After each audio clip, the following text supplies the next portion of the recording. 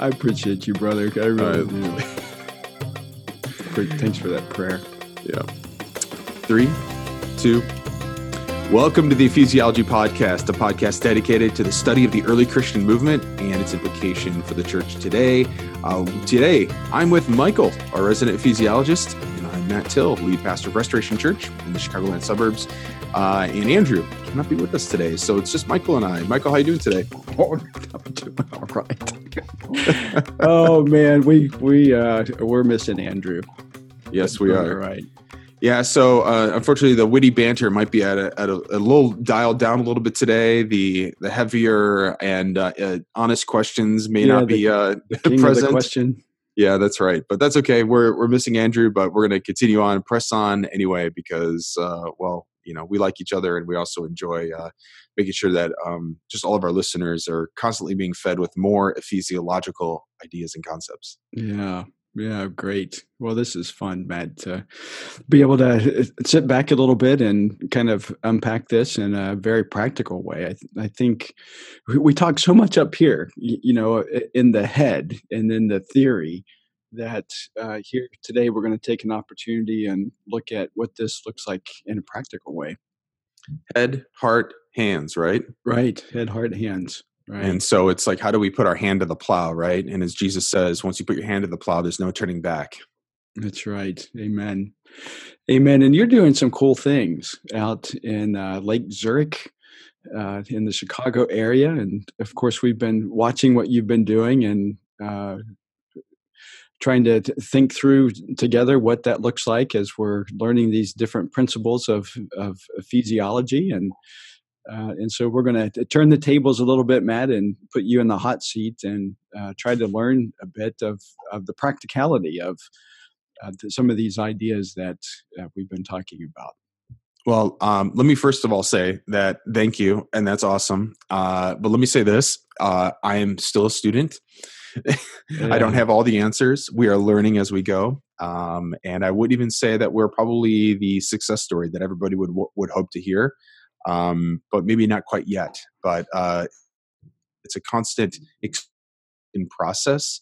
And so like any other great laboratory technician, when we make a discovery and we learn something and we get a new data point, we are eager to share that data point and allow the greater theological community to take those theological data points and begin to learn to apply them and to expand upon those. So I just come to you as a practitioner of the faith and just say, here's what we're doing, here's what we're seeing, and here's what we're trying, and go forth. Yeah, great. We're gonna keep going back to the petri dish. Hey, yeah, I mean that's what we have to do. And so our conversation today is not by any means suggesting that this is the model. It's a model that is trying to work out some of these first century New Testament movement ideas. And you've had multiple data points, haven't you, Matt, over the course of really what has become a journey as you and Mary are seeking the Lord and how to best engage your community with the gospel. Yeah. I mean, and it is a journey. There is this how we just continue to describe it, is that this is nothing but a journey. We began to plant a church in a legacy model and approach. We did that and started it in 2017. We got very active and started meeting in 2018. It was also the period of time that I think here, at least in the Chicagoland area, in the suburbs, just briefly tell you about our context. We've had some of these conversations a little bit on the podcast before, but just for those who might be listening for the first time, we are in a highly affluent suburban context community. We are in the shadows of two major area large mega churches, Willow Creek and Harvest Bible Chapel, both in 2017 and 2018 and continuing through 2019. We're going through a major scandal and upheaval. These were kind of the gold standards of what we call the evangelical church. Whether people willfully enjoyed that or wanted to go along with that or not, they became incredibly influential and affected the ways in which how we did ministry and how most even smaller or mid-sized churches in our context were doing ministry, replicating a lot of their methodologies. And as those churches were starting to kind of find their going through their seasons of scandal and going through their seasons of I wouldn't say collapse, but definitely kind of refiguring themselves out. So is Christianity, so is evangelicalism, and we are seeing it even on the national scale as well. And so there's a lot happening, a lot of shifting of sands, a lot of things taking place that are going on in the world right now. And even with just in general an evangelical world, and especially here in the Chicagoland area, we're kind of going through a bit of an evangelical apocalypse, if you will. A lot of people are walking around like zombies. They just don't know where to go. They don't know who to trust. They don't know, what theologies they need to be believing in. They don't know their proper doctrines as to what they've been, what doctrines that they're supposed to be holding true to. Interestingly enough, a guy in my church this week was just telling me that he joined up with another group of people who just started, they're kind of expats from one of these churches, and they just started getting together and doing a Bible study together. And he goes, Matt, it's exactly what we're doing here on Sunday. They're doing this on Wednesday night. And it is just this, it's simple. And I never realized that this is what church is. And so I think there's a lot of healing that needs to be done, but also I think people are starting to have a new vision and a fresh vision for what the church can look like. Well, you've just mentioned so many things there that would be great fodder for our podcast. Thinking about the apparent collapse of some evangelical churches and the traditions that have grown up around those, but also the idea of a simple church and trying to unpack what that looks like, because in many ways that's what we're trying to get at with ecclesiology. I mean, the church wasn't complicated in the first century, and we've made it so complex now that I wonder sometimes if Paul would recognize what the church has become. He might recognize it as something that he read about in the Old Testament in Torah. He might recognize it from something that he would see in the synagogues of his day. But I don't know if it was necessarily the churches that he planted. Yeah. Yeah. And that's not to say, again, that there aren't times and places for how culture will affect a church. I can remember when Willow Creek was starting, and I don't remember anything about Harvest except one interesting experience I had there when I was invited to speak about a topic, but I won't get into that. That would lead us down a trail that we don't want to go. But might trigger a few people. Yeah, I remember when Willow Creek started, and reading the stories about Bill Hybels and the stories that he would write about that. And I mean, it really captured the attention of a lot of people. And just thinking about the timing of all of that, the 80s and going into the 90s, when we did, I mean, we did see some significant growth within evangelicalism. Yeah. And those big churches, Saddleback, Willow Creek, Harvest, and others to some degree, even what's the big one in Houston that Andrew likes to talk about? Lakewood. Yep. And these churches that just grew massively. Crystal Cathedral back in the day with Robert Schuller. I understand that church now is a Catholic church. So one of the analogies that, because you mentioned too, like, what does it look like for us to return to a church that, or at least to learn from the Apostle Paul, learn from the first century church, and where have we gotten our ecclesiology is off, and rediscovering the missiology that is really within all of Scripture as part of the story of God's movement and his mission in the world to really be a part of what it means to be following lovers of him and lovers of God and those who worship him.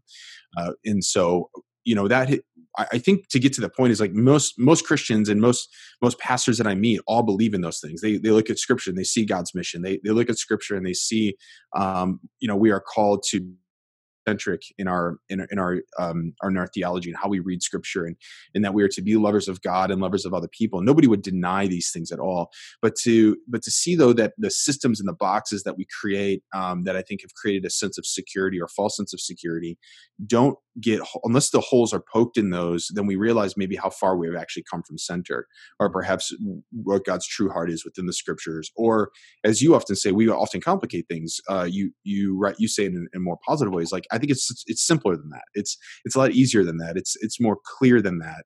In that we've created a lot of these other kind of structures around us.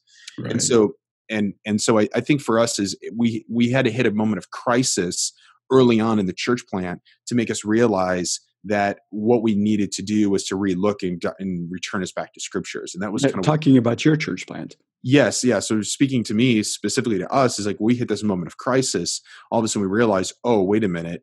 Why are we hitting this moment? If God is for his church, if Christ is building his church, if we believe that he's called us to do this, if we believe that he's led us on this journey, if we believe that, we were meant for this, and this is something we're supposed to be doing.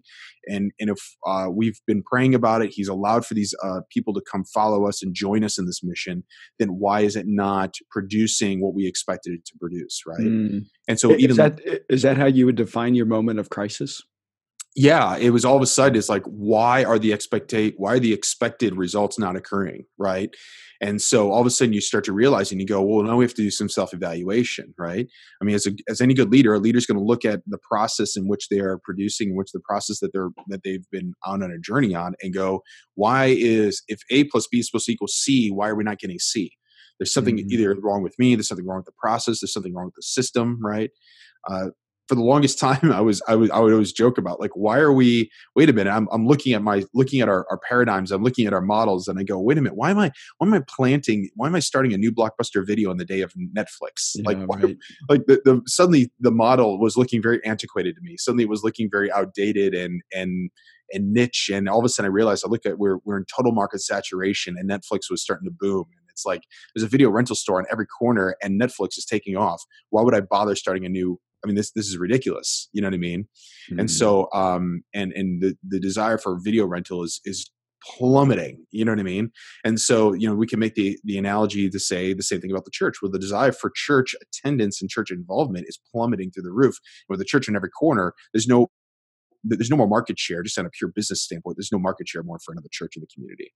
Flat out. There's it can't support it at this point, at least the versions that we have of ourselves. And so that kind of crisis began to start and stir up within me. And I realized, you take it on personally. Most pastors are going to go, man, I'm terrible. Being a terrible pastor, God's not with me. He left me. He's gone. I'm going to moments of depression. A lot of pastors I talk to go there. I too was starting to wrestle through that, and then I began to look and I go, wait a minute, I'm not the only person. Like, it's not me, because I look at the other churches around me. They're struggling with attendance. They're struggling with budgets. I look at my other fellow church planters. They're struggling. They're in the same positions as I am. Some who have even started a few years before me, and those who started exactly at the same time as I am. We're all in the same boat. And so I realized, okay, there's something else here. And so now it's causing me, well, is it possible that the structure, the box, the format, the formula that we've been handed, is it possible that maybe we've gotten this wrong? And that's the moment of crisis. Yeah, good. I mean, and it might not even be the question of, did I get it wrong? But the better question might be, Matt, as I think about this, is that how do we make adjustments in the midst of what we're seeing as this significant shift in culture? Right? Oh my gosh. Yes. How do we make the shifts? Okay. Can I tell a story? I want to tell a story. Yep. Tell the story. So I've been using this analogy lately and I love it. It's so great. So I'm just going to share it with you because I think it applies here. So anyway, in the 1990s, Circuit City, if you can remember who Circuit City was, they were the number electronic retailer in the United States going into 1990. They were on top of their game. They were the ones who capitalized on consumer electronics market, and they were booming. And now everybody was copying the format and the formula of Circuit City. Well, by 1995, by the mid-90s, Circuit City had realized that although they were number one, they were already seeing and watching their profit margin start to drop. There were a number of factors at play in that, but they realized that the profitability was already in decline. And they realized that as more retailers, such as now what we know is known as Best Buy, and which they had no concept of as one day would be Amazon, right? Yeah. But you've got these other retailers, even Target and like Walmart are now getting into consumer electronics, Sam's Clubs, all these other, the market was becoming more saturated. Right. And now profits are starting to drop and competition was going up. And Circuit City realized, they said, listen, there's going to have to be a shift in the consumer electronic market that's going to come, but we can't wait around for that to occur. Instead, they hedged a bet against their own business model and they decided to launch what we now know as CarMax.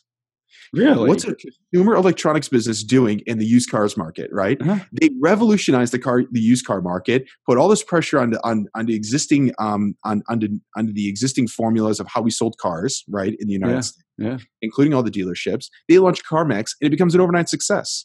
Wow. CarMax floated Circuit City for the next 10 to 15 years. Okay. Profitability. As Circuit City was starting to decline in their business, and as the consumer electronics business was changing, and they couldn't change, Circuit City still had some of these old ways and old styles of how they did business. CarMax was floating them into the next decade. And so eventually by the mid 2000s, they split the two companies off. They try to reinvent Circuit City. Circuit City eventually closes down, and they declare foreclosure. But now you've got CarMax that's living and breathing and is a fine, viable organization that lives on today. Wow. Here's the analogy. Yeah. The trend lines are there. We go back, and our listeners go back and listen to the State of the Church. We've got a number of podcasts on those that go back in October, and we've talked about this with even Alan Hirsch, and we talked about this with Jeff Christopherson. The trend lines are undeniable. The data points are already there for us all. Even as a church planter, I saw the trend lines. I saw the data, but I was ignorant to it. I didn't want to believe it. Instead of hedging a bet against the formula or the format and deciding to say we need to figure out something else, I went through it, and now it's like, wait a minute, it's all right there in front of us. And I love the fact that Circuit City, as an organization, did something very bold and audacious. They decided to say, let's go do something else. We're still gonna be a business. We're still going to operate. We're still going to find a way to make a living for our families. We're still going to find a way to make a living for other people and make this world a better place. Consumer by the goods in which and goods and services that we provide. Wow. And they decided to go do something else, and they hedged a bet against their own organization and their own institution. And I thought, what an audacious and bold plan that they made. What risk and courage that it took them to make. And I feel like that we as the church are there. We have to start thinking about what audacious things do we need to start thinking about differently now that would cause us to say the trend lines are undeniable. Let us now start thinking about this differently. That's going to bring about the gospel. We still want the same end, but does it have to fit in the same box? Yeah, good. And this isn't about tweaking what we're already doing, but it's about how do we regain market share, so to speak, right? I mean, because we're losing that. Well, yeah, and how do you regain market share by not using the same old marketing techniques and the same old market? Like, how do you regain? How do you tell the traditional churchgoer to say, "Listen, there are no more traditional churchgoers to go around. I mean, they're just few and far between now." And anyone who is a traditional churchgoer are just hopping from one traditional church to the next, and that number is declining and dwindling. So how do we engage people with the same idea and the same concepts of the gospel, not being snake oil salesmen, but rather simply saying, what are the other methodologies here? And you're right, it's not just simple tweaks. And I think that was some of the arrogance that I had going into, and I'll admit this, and I have admitted this in other context, but some of my own arrogance going into church planting is that was the pride behind my church planting. And I think if every church planter is honest with themselves, they would agree with me on this by saying the reason why I wanted to plant a church was because I believe in the Great Commission. I believe the gospel. I believe that Jesus wants to save the world, and I think I can do it better. I believed I could do it better. I believed I had a stronger ecclesiology. I believe I had stronger methodologies. I believe I was a better teacher. I believed I was more gifted, and I believed that I had the few tweaks that was required of the model to make it work. What happens when all that's taken away from you? Yeah, right. You're now left with something that says, "Wait a minute, I was wrong." And actually, not only was I wrong, but also I realized that actually the whole system is actually in a bit of a crisis of itself. And now I have to rethink about all those things. And that's huge, isn't it? Coming to the point of recognizing that you were wrong. Talk about that. What did that do to you? Oh, it was crushing. It was absolutely crushing, demoralizing, depressing. It just has been. It's been unraveling. I didn't realize that my identity was tied up in it.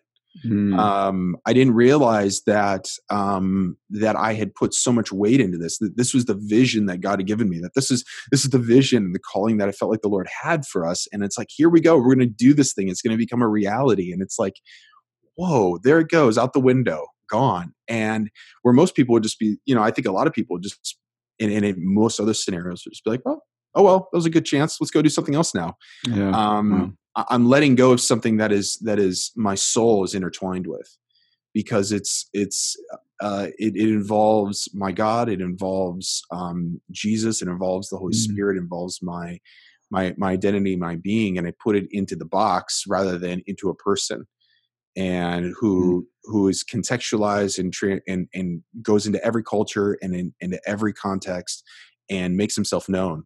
And I said, oh, but the way that happens is over here. It looks like this.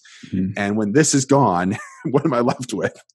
Those two things had to slowly separate themselves and unravel. And it's been an unraveling process. And admittedly, it's been hard, because it's been hard for me. It's been hard for my wife. It's been challenging. It's been a blessing to come out the other side of that as well, too, as we're processing through it. And it's been hard on our church, because they've gone through the journey with us. They've been standing right beside us. They've been like, teach us, Matt, learn, let us learn. Let us see how this unravels and where this goes. And I give them so much credit, because they should have all walked away a long time ago.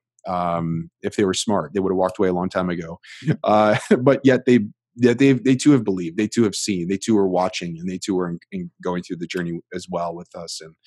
And so I just give them a lot of credit for saying, yeah, we're with you on this, and we're going to take the time it needs to take, and we're going to look at the scriptures, because we believe too that there's maybe something we've been missing. Yeah, that's neat. I mean, I remember the stories that you've shared with me, and I've been so encouraged with Restoration and how they haven't let you leave.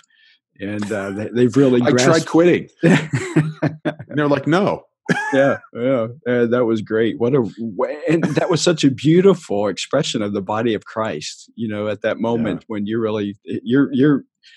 let go, you've released it, you're almost giving up completely, and they're coming around you and Mary and saying, you know what? No, we're not going to let you do this. You've led us here.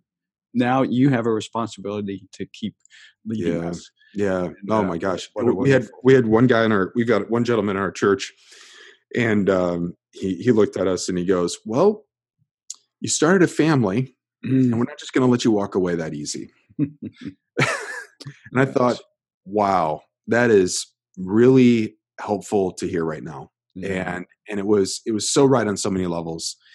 It wasn't manipulative. It was just true. And it was a greater picture of I think what the church is meant to be.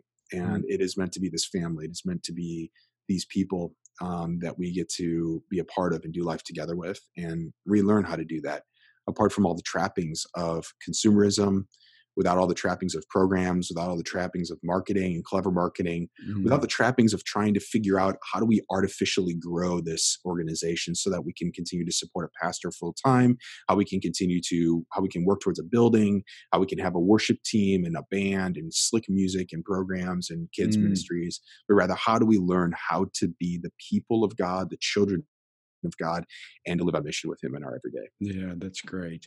Okay, so we're getting a little bit ahead, and in fact, we're not even getting to what I was hoping that we would get to today, but that's all right, because this has been great. So Matt, you talked about, you learned that you were wrong. You learned that you were hanging on to this box and trying to make that box happen. Yeah. But there came a point when you realized it's not working, it's not going to work. God's shaking up everything. What was it then that you latched onto that keeps you in the game, so to speak? So that's a good question. I latched onto, there's a number of things I feel like I really kind of pulled into. I knew that God's mission for the world was that we are to be a part of that. Acts 1:8, I think, is one of those key passages for me for such a long period of time. Knowing that when Jesus, just before the ascension, is telling his disciples, and of course is implicit, it implies for all believers of all time.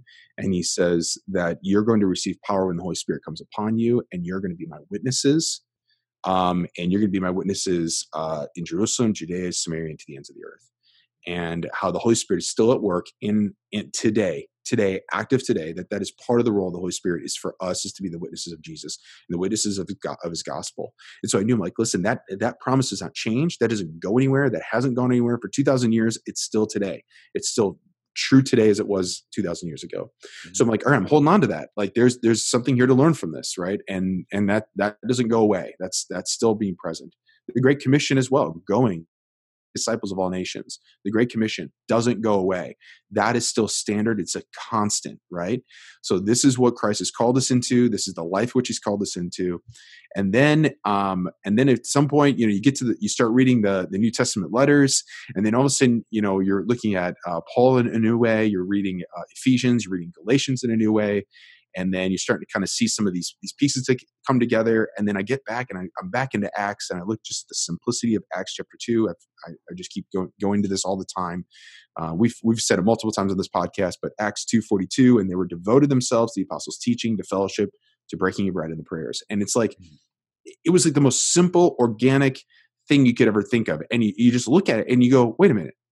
If this is what they did, this is the model that they began. This is how the disciples began to gather together.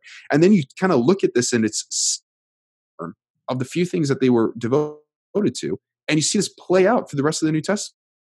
There's some appointments of elders. There's some other kind of organizational things that start to take place. But this is it. This is it. And so we began to kind of just pull away and strip out all the excess fat. And so for us is that we knew that we needed to be called on mission, but we also needed to know that we needed to get rid of all the other distractions so that we could see and hear from the Lord clearly. That's neat. That's neat. So this is where you are now. This is where we find you, and this is where Restoration Church is. And you guys you gather every week. Talk about that a bit. Yeah. What does that look like? Yeah, so we gather weekly. We tried a couple of different things early on. We were renting a space for a little bit, and then we kind of retreated back into the home, and because that's where we started. We started in the home, doing core group meetings and prayer evenings and things like that. And then finally, we started kind of meeting weekly in a space. It just didn't feel like us. It was just official. The rows, It looked like what you would expect, for a church gathering, but it just felt so artificial and empty and void. And so we decided to come back to the home and just like, let's just search the scriptures. Let's just kind of dig in and ask the Lord what he's calling us into. And we went on a journey of kind of redefining what church life is and what it looks like. We started in that passage in Acts 2. We spent multiple weeks just looking at Acts 2:42 to 47. And we just really dissected it, really looked at it as being kind of an idealized model of what the church would look like. And we began to expand upon that and look at the other New Testament letters. And what does it look like for us to be called out followers of Christ? Yeah, let's go back just a moment. You talked about you did the typical thing that you do. You begin to gather people into a location, and you said that felt artificial. What do you mean? What's interesting is when you get people together face to face, and then all of a sudden you take that away, because again, we were meeting in the home at first, and then we're getting to know each other. You're sitting in a circle in a room, you're face to face, you're closer, you're intimate, you're praying together. Then suddenly you get them in a room. It's like, okay, we're gonna start doing services. We're gonna start doing church. You know what I mean? We're gonna go do what we're supposed to do, right? And everybody gets there, and suddenly you realize there's something off about this. We're now we're now all in rows. We're facing forward. We're listening to Pastor Matt. There's somebody who leads a song, and it just felt empty. It just felt like it just felt devoid of presence of the Spirit. It felt like it was losing authenticity. And it just felt like, wow, even at some point, it's like, why would I come to this new thing, this new startup, when there are a dozen churches in my community that are already doing this at a much higher capacity and level? There had to be something else that was drawing us closer together and growing us together as a family and as a community. And it wasn't going to be found in producing this is what we typically do. So we knew that we needed to retool. We needed something different. And it wasn't difference. It was just the sake of realizing this just feels empty. This is not satisfying us. We actually were closer together when we started in the home, and now that's been lost. So we wanted to regain what we had lost. So we went back to the house. Yeah. Wow. What a transition. I mean, that breaks everything that church planters have learned, right? It's the church planter's greatest fear, because they tell you once you go backwards like that, there's a key word in church planting, is keyword organizational growth. It's called momentum. And when you lose, they claim it's a momentum killer, right? Like you go backwards like that and you've killed momentum. And actually I would say, for a moment we felt like we lost momentum, but the momentum that we thought we were gaining was artificial and it was already going away. Okay. So when we went back to the house, we were actually gaining new momentum. So there was actually momentum being built again back in the house, but it just was coming in a different format. Yeah, neat. Yeah, that's cool. Now, when you did this, when you made this transition back, you lost momentum, then you were regaining momentum. You did something rather unique. Talk about that. You took the sermon and you shifted it to be something different. Yeah. Let me just speak one thing to the momentum piece too. Yeah. And because when we talk about momentum, we tend to think about momentum as in personal growth.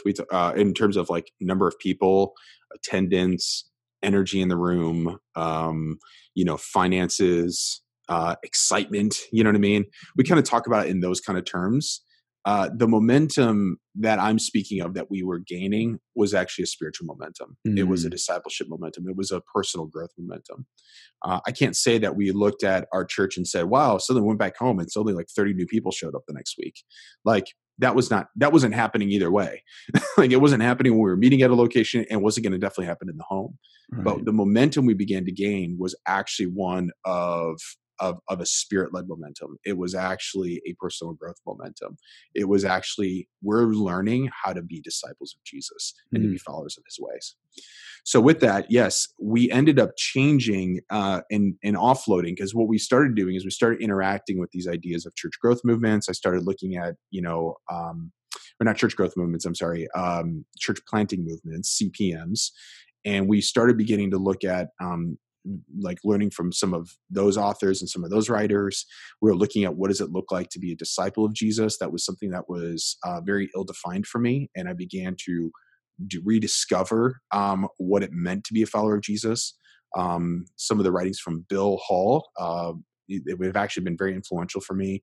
So that was kind of something that was really grabbing my attention. You and I were also beginning our conversations around this time as well too. So I think as you and I were talking and processing these things out and looking at Ephesians, that was also influencing me very much.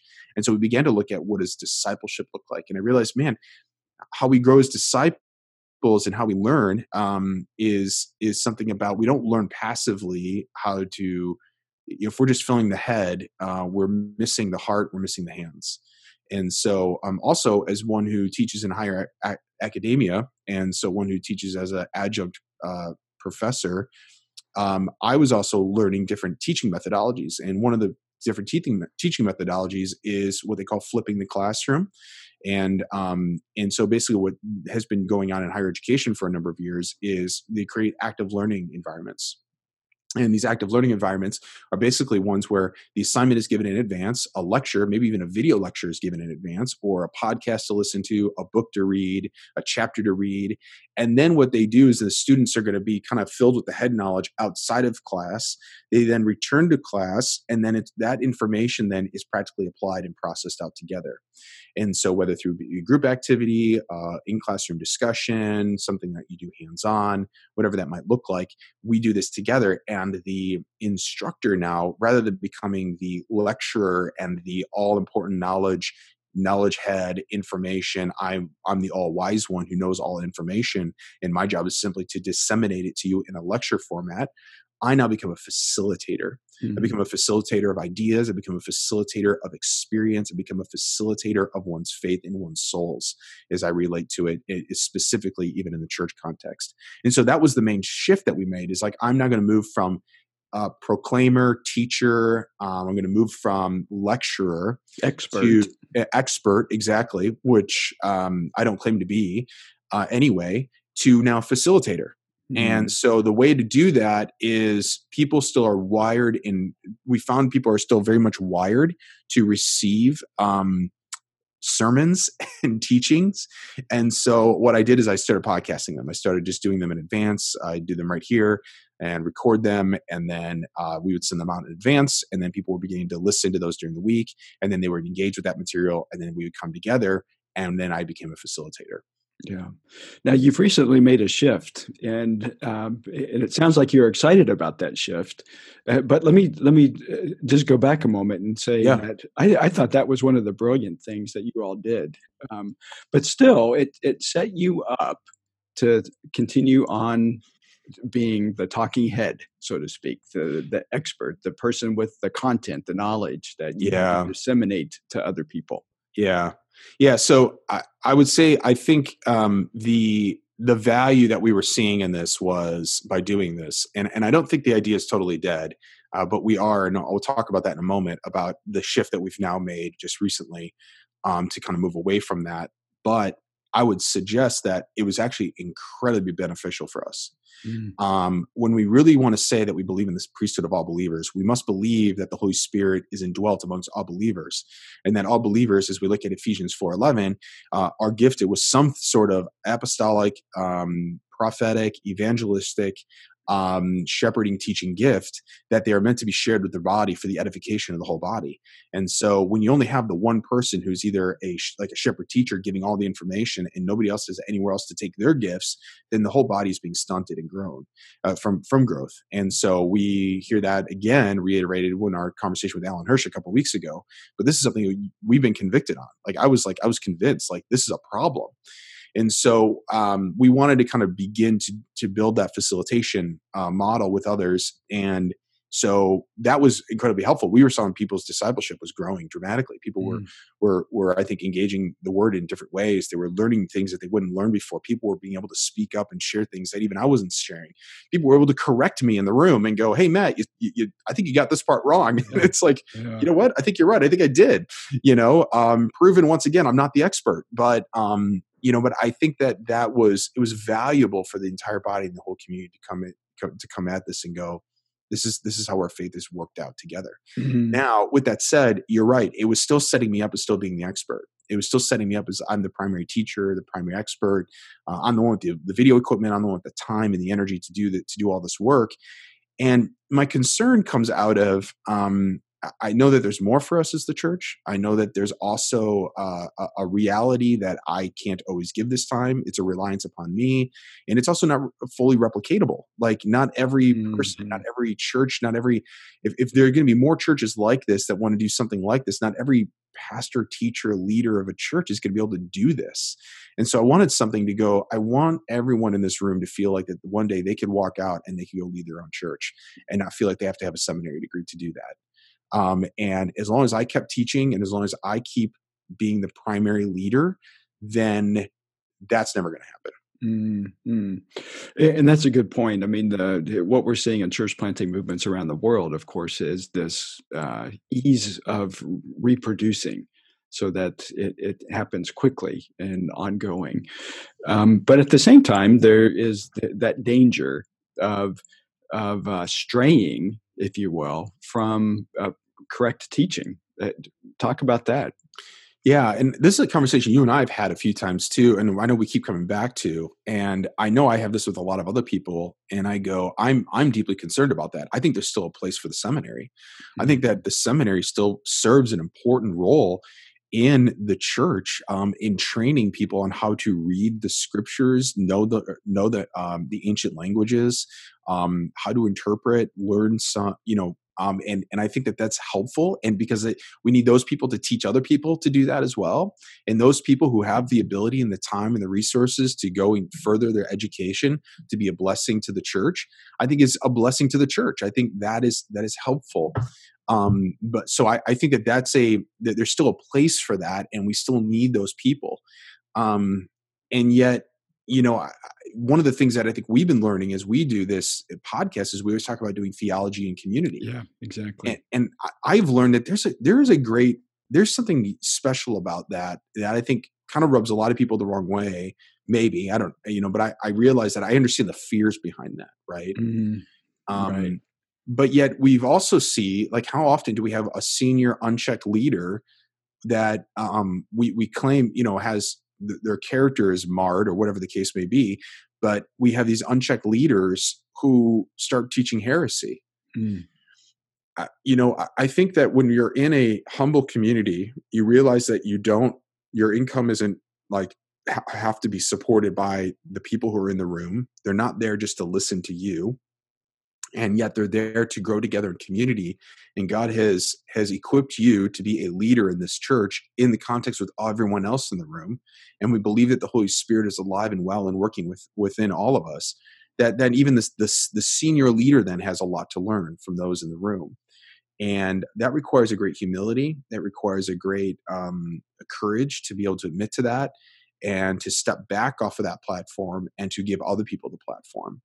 And even if the platform is purely a hypothetical one in a living room, I think that there's something really to that. And when we learn that there are other theological ideas that we can begin growing together in, and we can learn from one another and hold each other accountable to even our historic creeds.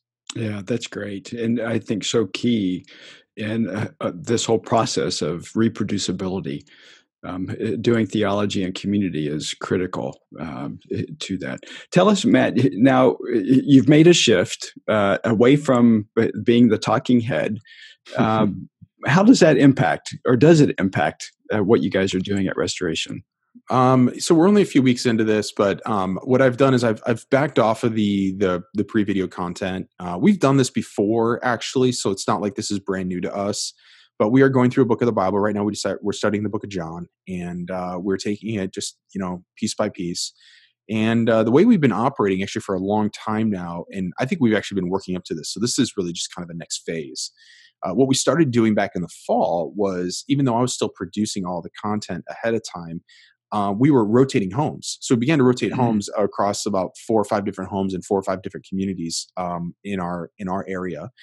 And whenever we were at somebody's home, that person who was hosting was also the one who was facilitating the conversation. Yeah, great. So my role became kind of a backseat role. Like, my job was done by the time I hit Sunday. My job was to show up, to be there with my family, and to be a supportive role for everyone else there in the room. And so that we were already kind of moving into this kind of role and into this kind of methodology, if you will. So the content was already produced. Now the people who were leading were just simply facilitating the conversation. And I think that's been working out really well. And so now we kind of hit this month, or really the beginning of this year, and we decided that I'm going to back off of that and off of the predetermined content. We're just going to be going through the passage. Everyone knows the passages. And now those leaders are now encouraged just to continue to lead and facilitate conversation. It requires a little bit more on people's ahead of time, just to continue to study the passages on their own, to read them. But we're already in that habit already. They were already listening to a sermon. They were already looking at the passages themselves. Now it's just kind of becoming a little bit more self-feeding. There might be a little bit more teaching that takes place on Sunday mornings now. That might have been, but there's really no sermons that are given necessarily. Doesn't mean that we're out on sermons. It just means that that's just not the context and the meat of the day. The meat of the day, you look at this, is we're emphasized and focused on the Word of God, and we as a community, together, and we're growing together. We have discussions together.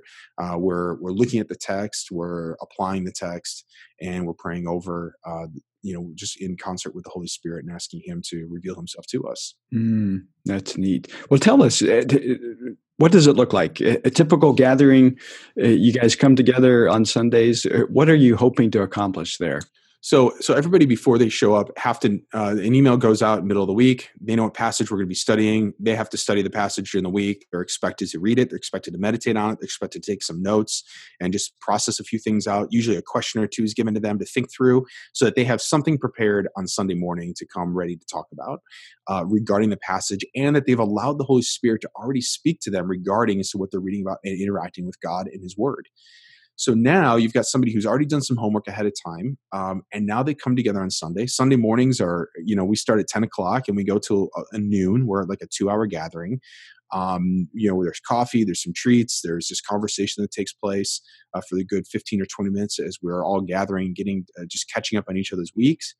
we then gather together for some formal time, and we get together in a living room, chairs, couches, and we've got a couple people who play instruments. So every once in a while, those people will bring some prepared music to sing. Sometimes we don't have that. Sometimes, like last week, we just kind of we got onto YouTube or Spotify and played a couple of our favorite worship songs to attach to a Bluetooth speaker, and we just meditate over that, hear that music and that, and just allow that worship just to kind of guide our hearts and our minds towards Jesus. And then we usually spend some time in prayer, just praying for each other's needs, just praying for our community, praying for just what's going on in our lives that day or in this week. And so this is worship and prayer. It's just free flowing. It's not super rigid. It is what it is. And we just invite ourselves and invite the Holy Spirit into our lives and into just to kind of move through the morning. Yeah, great. Now you all observe communion. Yeah. So after our kind of our worship and prayer time, we then go into the discussion time over the word. And that's usually a good, like 45-minute discussion of time that we are interacting together. And then we close every one of our gathering with communion. So we look at Acts 2:42 when it says the breaking of bread. We know that those were probably more like love feasts and meals. I'd love for us to get to that place where we're doing that on a regular basis. We haven't yet built that into our culture, but for now we are practicing just the Lord's Supper, the Eucharist, if you will, and we're just at the table every week, centering our hearts and our minds together on Jesus Christ. And actually, pardon me, if I could say this, that has been an incredibly healing moment for a lot of time and a lot of moments, because doing theology in community can be contentious. Oh. Would you agree with that, Michael? Absolutely. So when we do theology in community, it can be very contentious, and you can have we've got people. I'm telling you, like we've got the spectrum in the room. Okay, the spectrum is in the room within Christian thought and thinking, and sometimes depending upon what we're talking about that morning, it can become very contentious. And every time we end together and we say, "Listen," even though this may have been an uncomfortable conversation for a lot of us, there on the table right now before us, represented, is Christ's body broken and his blood shed for us. Wow. And we unify ourselves and declare our allegiance to that man, to Jesus Christ. And we leave our ways behind and we choose to follow his ways. And wherever we walk out of here together today, however we decided to believe on some of these secondary issues of theology, we together are going to walk and commit our lives to the ways of Jesus. Can we agree upon that? And I'll tell you, those have been some very healing moments for us, and has been a lot of growth for us. And I'll tell you, as a pastor and as a senior leader and as one who's been programmed and taught to communicate and communicate articulately, my former degree is in television production. We've joked about my Emmy Awards. Yeah. As I say, your Grammy Awards. Yeah, Grammys. No, I'm not a singer, so nobody's ever going to award me a Grammy. That's for sure. I know how to communicate, know how to sell an idea, know how to cast vision. And there's nothing more frightening than for the visionary to stand in a room and all of a sudden the room goes sideways and the room divides into two different spectrums and says, I'm over here and I'm over here, right? And it's far easier to build a church around yourself and around your ideas and around what you think the Word of God says, and to communicate that clearly and articulately, and not provide an avenue for people to be able to talk to you or for them to interact with each other on these ideas. And it's far easier just to control the message. It's far easier to control the message and the method. And when you do that, we stunt the Spirit's growth and stunt the Spirit's work in the church. And I'm convinced that that's a major issue in our churches today. And what it does, it requires us to step out into the discomfort, and it requires us to get the diversity of thoughts and opinions in the room, and for us to look at each other in the face and maybe even disagree. But then we come together and we center ourselves at the true head of the church, and his name is Jesus Christ. And we say, this is who we obey to. This is who we're going to bow to today. And this is who we're going to believe. Yeah, that's beautiful. That really is. Wow. And powerful. Wow. I love that, Matt. Yeah. Praise the Lord that Jesus unites us. He's not concerned about our theological differences. He's concerned about our hearts being fully devoted to him. And I would say that's hard. Mm. Hard for us. I think it's hard for us as Westerners. I think it's hard for us as pastors, as those who grew up in a theological school, who say, hey, this is the doctrine I learned. I'm a neo-Calvinist, and this is who I am, and this is I'm all 5 points, and this is what's going to be, and I'm convinced on this, and I want everybody else to believe it too.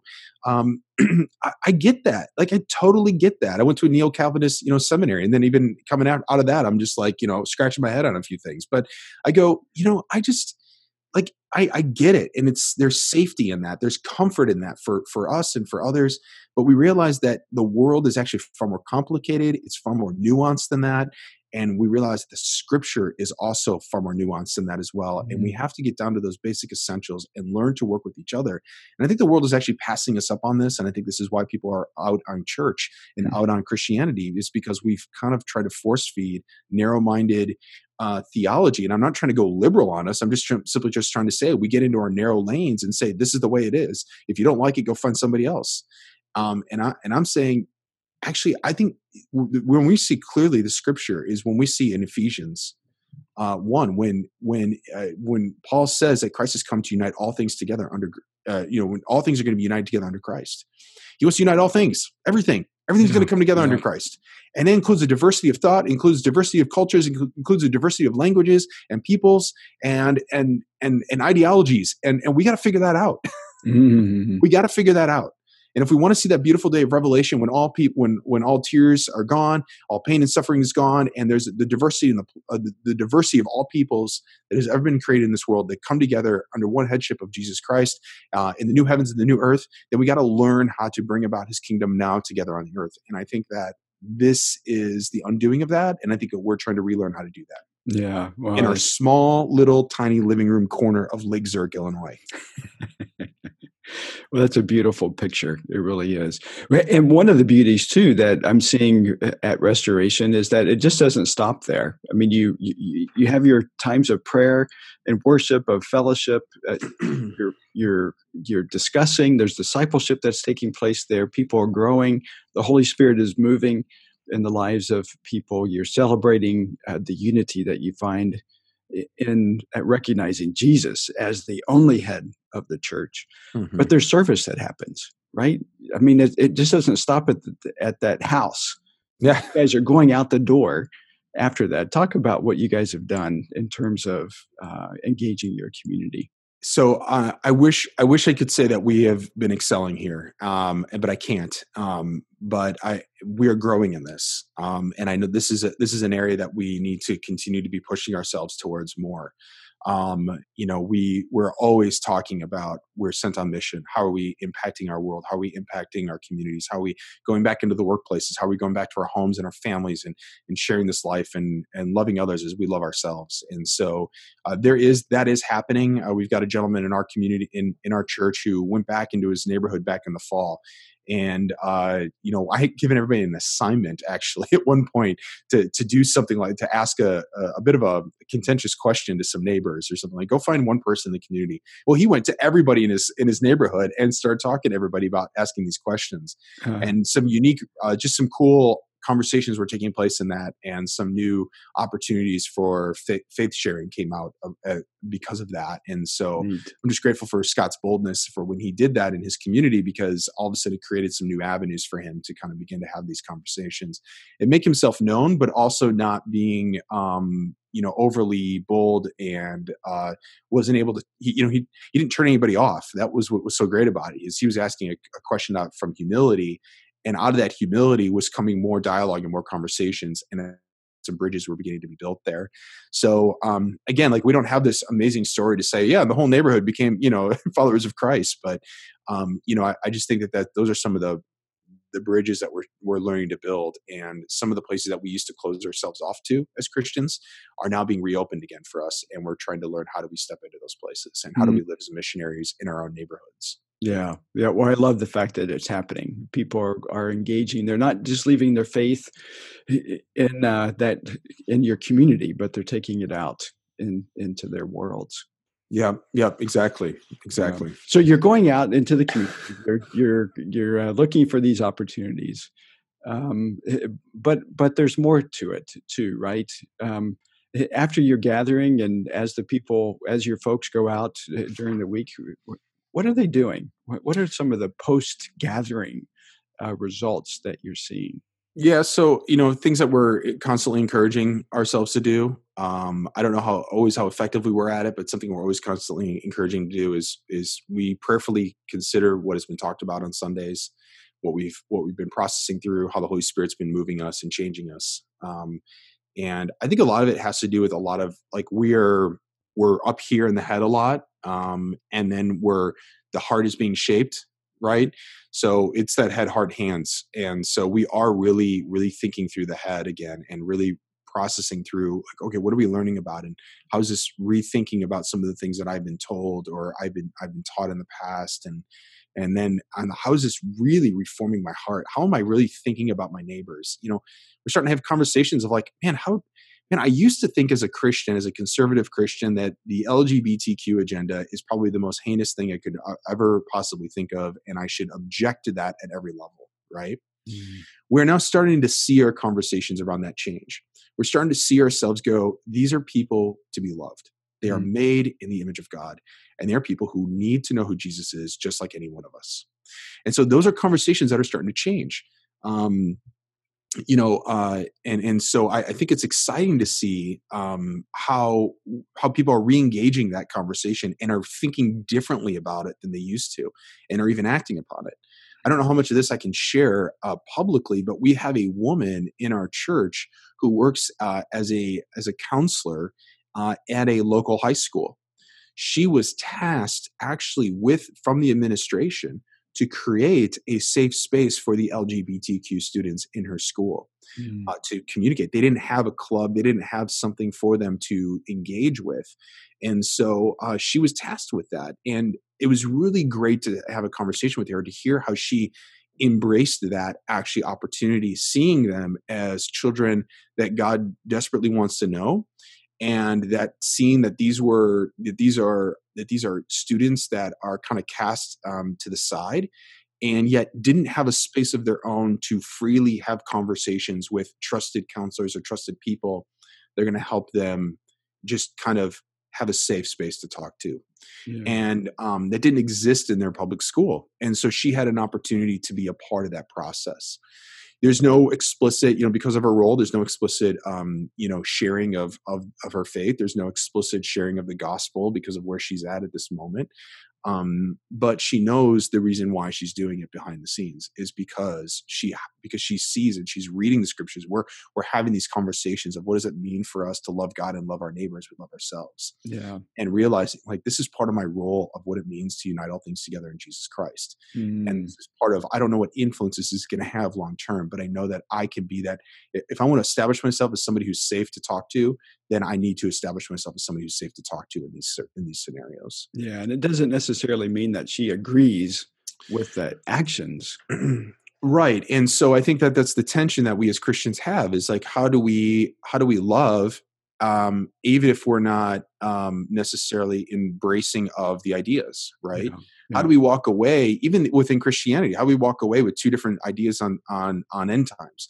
One could be premillennial, the other one could be an amillennial. And how do you walk away going, hey man, I totally disagree with you on how you see the end times occurring, right? And this to us is like something that only Christians argue about, right?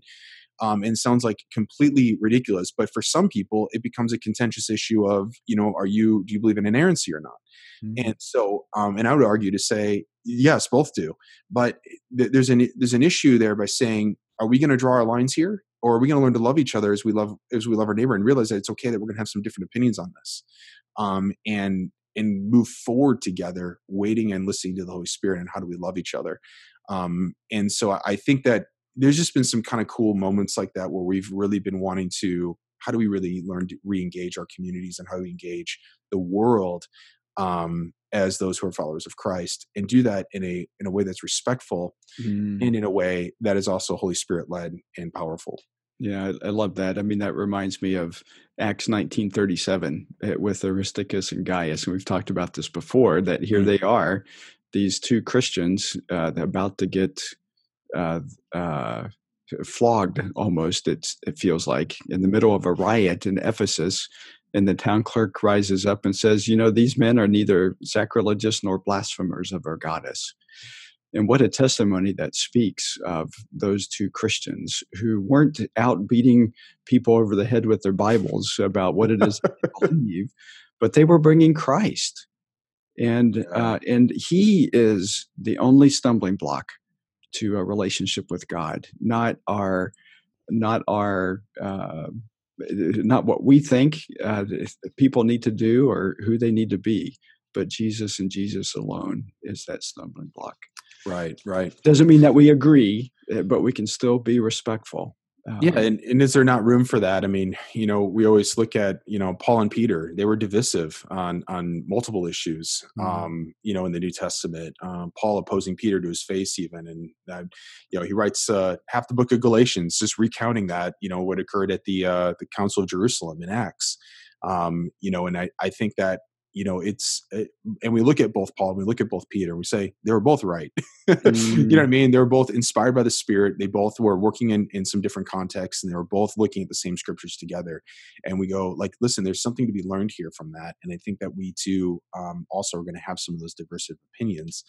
And again, it's not a case for one or the other. It's just that how do we learn to go together, because we have one mission in mind, and that is uniting all things together in Christ Jesus. Yeah. That's the mission that we're part of. And so, and like you said, is Christ the only stumbling block? Yeah. Good, Matt. Well, that's got to be a topic for another podcast. I mean, there are, these theological controversies that have divided Christendom over the centuries, but there are social issues as well that divide us, and maybe we can pick that up on another podcast, because what we're not saying is that we want to acquiesce to every social issue and say, we want to speak favorably about these things, but at the same time, we want to be able to be in a position to properly engage in these social issues, because Jesus clearly calls us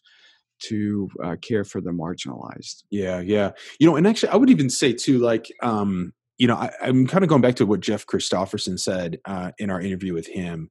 And that was, the church is operating with like a, what do you say? Like it was, we're operating in like a 19th century model with a 16th century operating system, but in the 21st century, it looks more like the first century, right? It's just got this like, whoa, okay. Like, you're trying to think through like, okay, the different formulas that we've kind of pieced together a little bit, and just Reformation era, theology that we just continue to propagate today. And again, I'm not hating on Luther. I'm not hating on Calvin. It's just, these are the theologians that we have inherited, and they've given us much to think about when it comes to interacting with scripture and culture.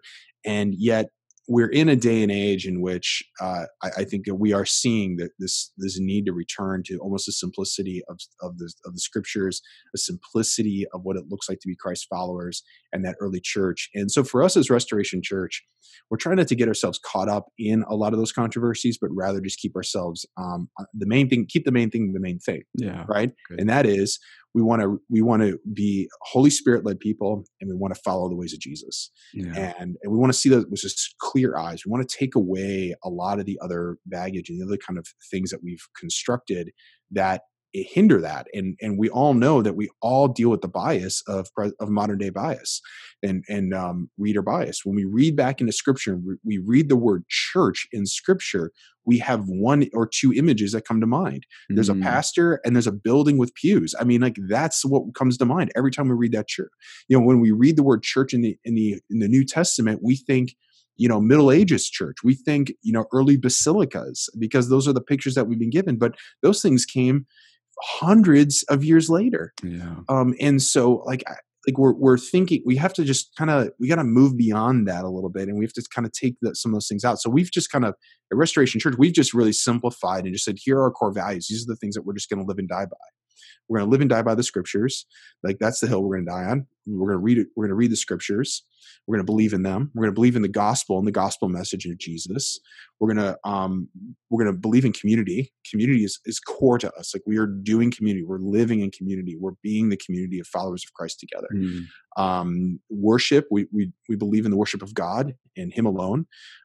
Number 5 is prayer. We want to be prayerful people and spirit-filled people. And 6 is mission. We live on mission for the Lord and in Christ. And so those are like the 6 values that we're just like, this is what we're about. And this is what we're talking about all the time is how do we do these things and how do we remain faithful to them?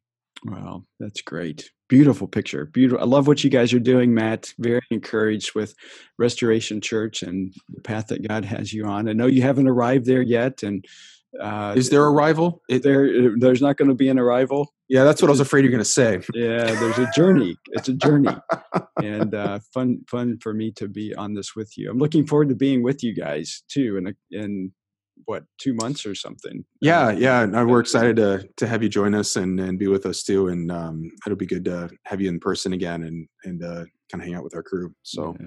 Cool. Well, hey, this is a good place to wrap up our podcast for this time. And so, Matt, why don't you take us home?